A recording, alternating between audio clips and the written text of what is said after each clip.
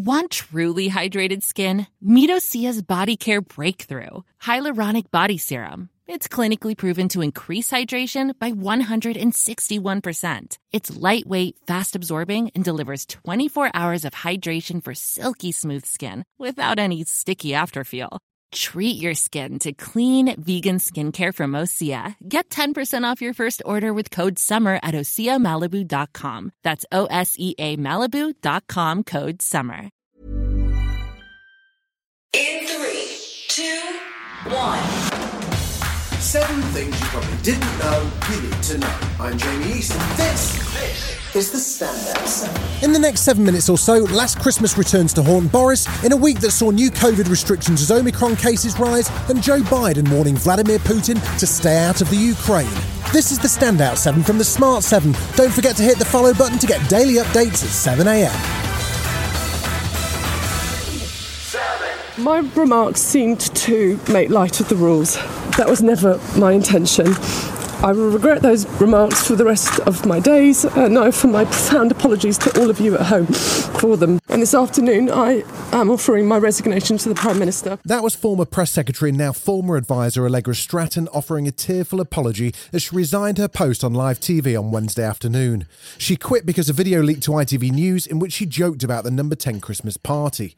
Boris is furious about the video, but had no idea about a party. I can understand how infuriating it must be to think that the people who have been setting the rules have not been following the rules, Mr. Speaker, because I was also furious to see that clip. He also announced that the Cabinet Secretary Simon Case would now investigate whether or not there was a party, but Downing Street wouldn't comment on whether Simon was actually at the possible party, but the Met Police won't investigate due to an absence of evidence.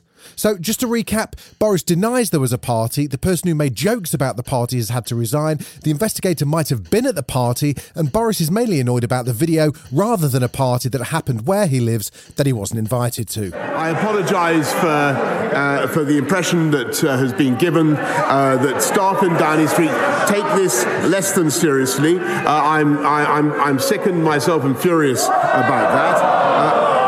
I've been repeatedly assured that the rules were not broken.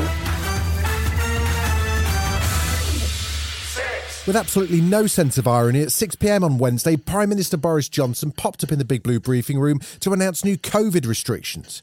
He says the spread of the Omicron variant, which appears to be accelerating at speed, with 568 official cases but potentially as many as 10,000 already in the community, means it's finally time to break the glass on Plan B. It's now the proportionate and the responsible thing to move to Plan B, so we slow the spread, buy ourselves the time to get yet more boosters into arms and understand the answers to the key outstanding questions about Omicron. From Monday, you should work from home if you can. Alongside a return to working from home on Monday, hi kids, is the extension of mandatory face masks and the much discussed introduction of COVID vaccine passports. We'll also make the NHS COVID pass mandatory for entry into nightclubs and venues, including unseated indoor venues with more than 500 people, unseated outdoor venues with more than 4,000 people, and any venue with more than 10,000 people. Happily, though, nativity plays and Christmas parties can go ahead, but presumably only if they're at 10 Downing Street.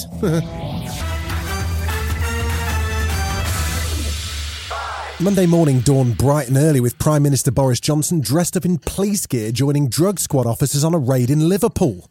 It was all part of a plan to announce a £300 million investment to close down drugs gangs, particularly those who operate across county lines. The 10-year programme also includes over £780 million to assist 300,000 drug users get access to rehabilitation. But the first focus is on breaking up the criminal gangs. We want everybody to be able to grow up in safer streets. You're going to be tougher on the county lines gangs, you've got to be tougher on the criminals who are doing it, but you've also got to make sure that you find those 300,000 people and you help them away. You can't simply arrest them time after time and put them back in prison again and again. You've got to do rehab as well. Labour leader Sir Keir Starmer, who was also up early to get his booster jab, says that there's a need for proper investment in the criminal justice system. And the question for the government is not just over the plans plans today, but the money that they've taken out of the system, millions and millions of pounds, been taken out of the system over the years, and that has caused a lot of the problems. So I want to see the plans, I want to see the strategy, I want the Prime Minister to take responsibility for the money that's been taken out of criminal justice. The father and stepmother of Arthur Labino Hughes were sentenced to more than 20 years of jail time each last week for their parts in the death of the 6-year-old.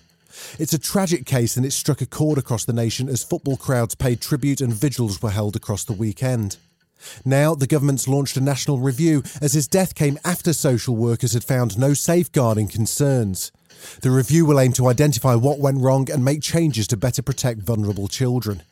The Children's Commissioner, Dame Rachel de Souza, told Andrew Marr that reviews into Arthur's death were not a quick fix and that it'll take time to change systems. Arthur raised concern. He was not a baby. He was 6 years old. He raised concern and the system did not hear him. We must listen to the voices of children. But what I'll tell you is this is not a quick fix. It's a big job, but we must do it for Arthur. Professor of Social Work at Kingston University, Dr Ray Jones, says it's at least partly the government's fault as budgets have been cut. Since 2010, local authorities who have that responsibility have had their funding from government cut by over 60%. There are fewer health visitors, fewer police officers now than there were before, and social workers are being run pretty ragged.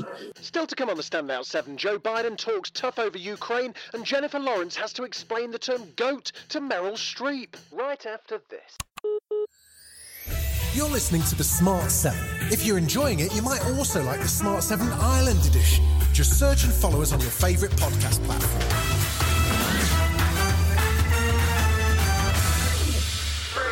Following Tuesday's Zoom call with Vladimir Putin and a round of consultation with his international colleagues, US President Joe Biden had more details on what went on during the call.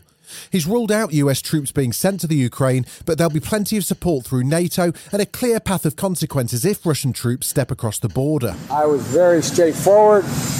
There were no minced words. It was polite, but I made it very clear. If, in fact, he invades Ukraine, there will be severe consequences, economic consequences like none he's ever seen or ever have been seen. Melissa Lorry and her twin sister Georgia were swimming in a lagoon in Mexico this summer when suddenly Melissa was attacked and dragged under by a crocodile.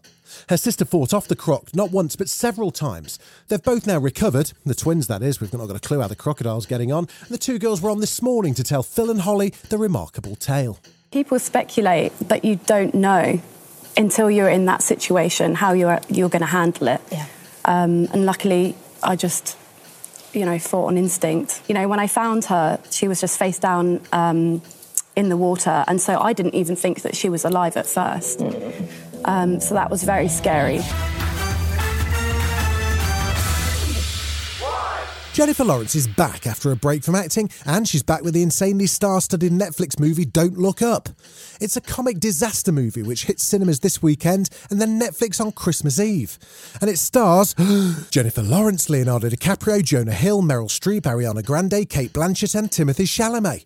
However, all that star power got a bit awkward, especially when it came to Meryl Streep, as J-Law explained to Stephen Colbert on The Late Show. We offhandedly call Meryl the GOAT, GOAT, sure. Like, the GOAT do that, yeah, the GOAT will go here. And we were doing a photo shoot and I, said something like GOAT and Meryl kind of said, that's right, just tell the old GOAT where to go. And I was like, Meryl, you know that GOAT means greatest of all time, right? And she was like, oh, no. And we were like, we haven't just been calling you GOAT. This whole time? This whole time she was just like, I guess, like an old goat. She took it very well. This has been the Standout 7, the best of the week from the Smart 7. We'll be back tomorrow, 7 a.m. with the Sunday 7. Have a great rest of your weekend. Written, produced and published by Daft Doris.